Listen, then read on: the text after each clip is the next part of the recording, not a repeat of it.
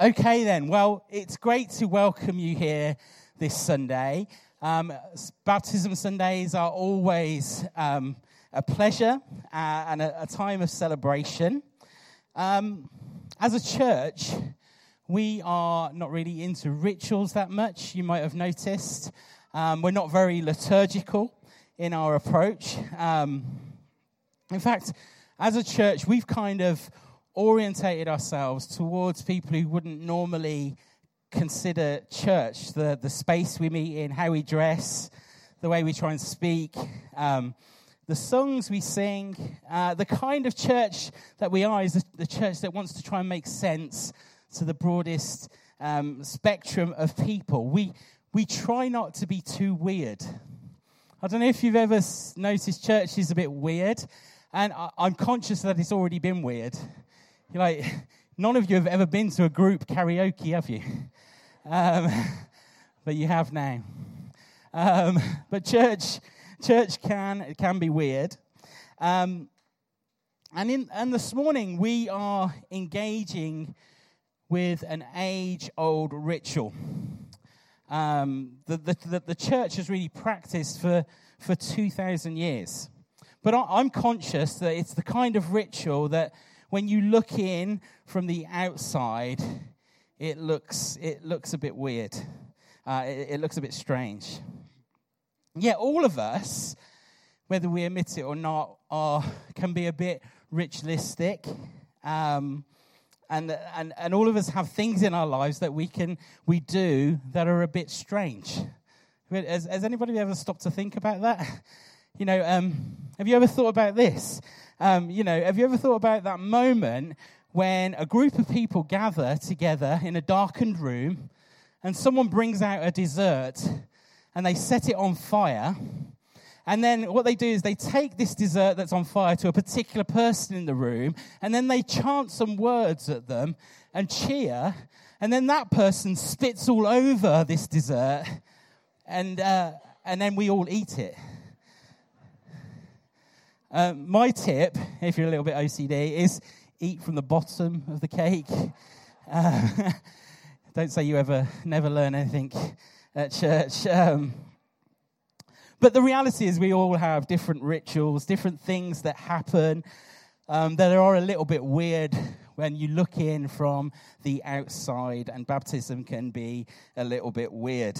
But the truth is we all are. We're all weird. You can turn to the person next to you and say, I'm weird. Okay? I'm weird.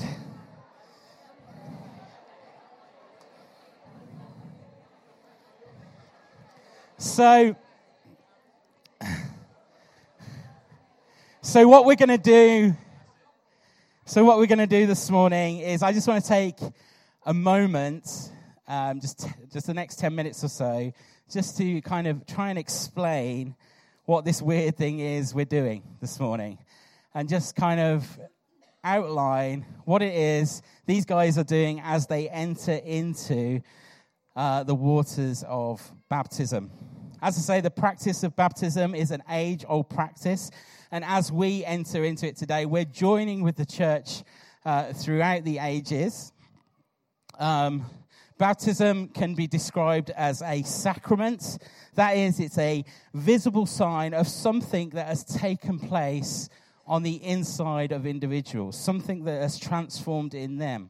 There's lots of different opinions about baptism, and lots of different ways that different churches practice baptism. Some churches identify themselves as Baptists. Some of you may have heard of those folks, and that's because they really like baptism.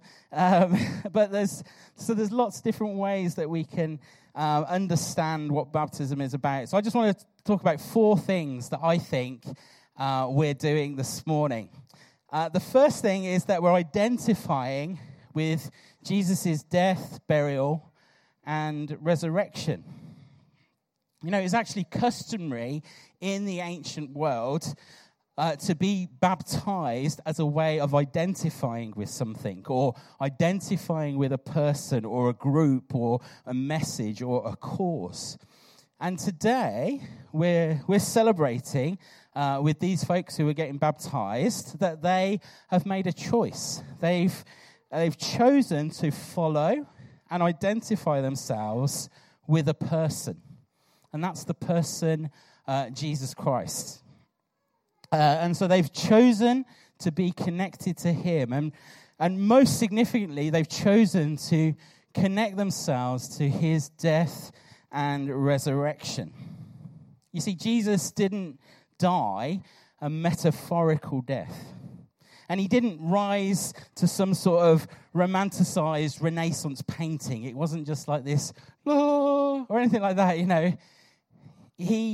Jesus it wasn't a metaphor. Jesus was arrested. He was physically beaten, physically whipped, such that the skin on his back physically hung from it. He had a physical crown of thorns pressed into his skull. He physically lay down on a cross and allowed men to physically drive nails into his wrists and his feet. He was physically lifted up on a cross, considered the most torturous form of execution of that time. And it was Jesus' physical blood, his real blood, that dripped down from that cross. And he hung on a real cross and breathed his last breath, and he physically died. He died a cruel, torturous death. Yet 3 days later, we believe he also physically rose again. He appeared dozens and dozens of times to people over a period of 40 days. He allowed them to physically touch the wounds in his body. He ate with them. He taught them. He taught them the message of his kingdom. And the amazing thing about all of that reality is it allows every single human being the privilege to enter into a real life-changing relationship with the God of the universe. That's what we believe. That's what the Christian faith stands on. And he invites all of us to the party because we're all adopted children of the King of Kings. We're all invited into a relationship with him, to know him, to be known by him. Now, for those getting baptized today, they aren't going to physically die, you'll be pleased to know. But there has been a death taken place. You see, by making a choice to follow Jesus means an individual has chose to die to themselves. They've made a choice to die to an old way of living and begin a new kind of life, a Jesus kind of life, where Jesus becomes their model, where Jesus becomes the master of all they are. The Apostle Paul, who was a guy who wrote much of what we call the New Testament, he said this to a church in Galatians. He says, I've been crucified with Christ, and I no longer live, but Christ lives in me. The life I now live in the body, I live by faith in the Son of God, who loved me and gave himself for me.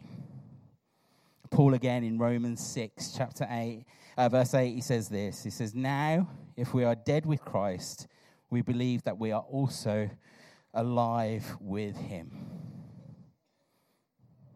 Now, one day, I hate to break this to you, but we're all going to die a physical death. Okay, one day we're going to stop breathing and we will die. And we also believe that those who have accepted Jesus will experience a resurrection and they will enter into an eternal life with him. But the amazing thing about that eternal life is that those that are surrendered to him now actually get to enter into that eternal life right now. In the Gospels, Jesus says this. He says, the thief, meaning the devil, comes to steal and destroy. But he says, I've come that you may have life.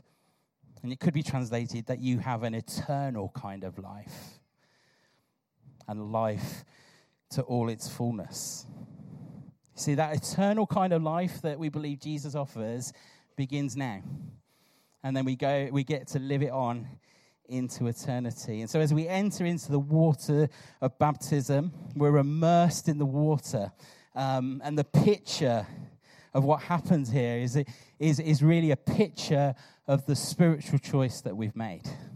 That we've chose to identify with Jesus' death, with his burial, and his resurrection. We often joke at baptisms, and this is that the baptism pool should be kind of shaped like a coffin. This is where it gets weird again, okay? It should be shaped like a coffin, because actually that's what it symbolizes. It symbolizes a dying to something that's gone, that's something that's old, the symbol of death. And that as we enter into the waters, as we're submitted into the waters, we die to that old self, that old nature. And as we come out of the water, it's this symbol of being raised to new life with Jesus. So that's the first thing. It's identifying what Jesus has done through his death, his burial, his resurrection. Secondly, it's a symbol of cleansing from sin, which is not a popular word in our culture, is it? Sin. But I'm going to say it. And so Peter, the Apostle Peter, he says this. He says, and this water symbolizes baptism that now saves you also. Not the removal of dirt from the body, but the pledge to clean the conscience towards God. It saves you by the resurrection of Jesus Christ, who has gone into heaven and is at God's right hand.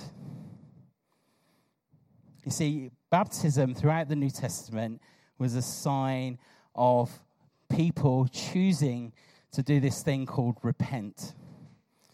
And to repent really just means to turn away, to kind of do a complete 180, to turn around.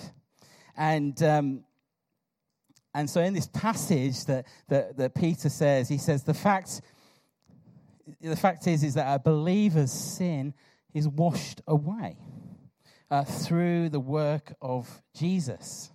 And he says, we all understand that if you're dirty, your body's dirty, you get in a bath and it makes your physical body clean.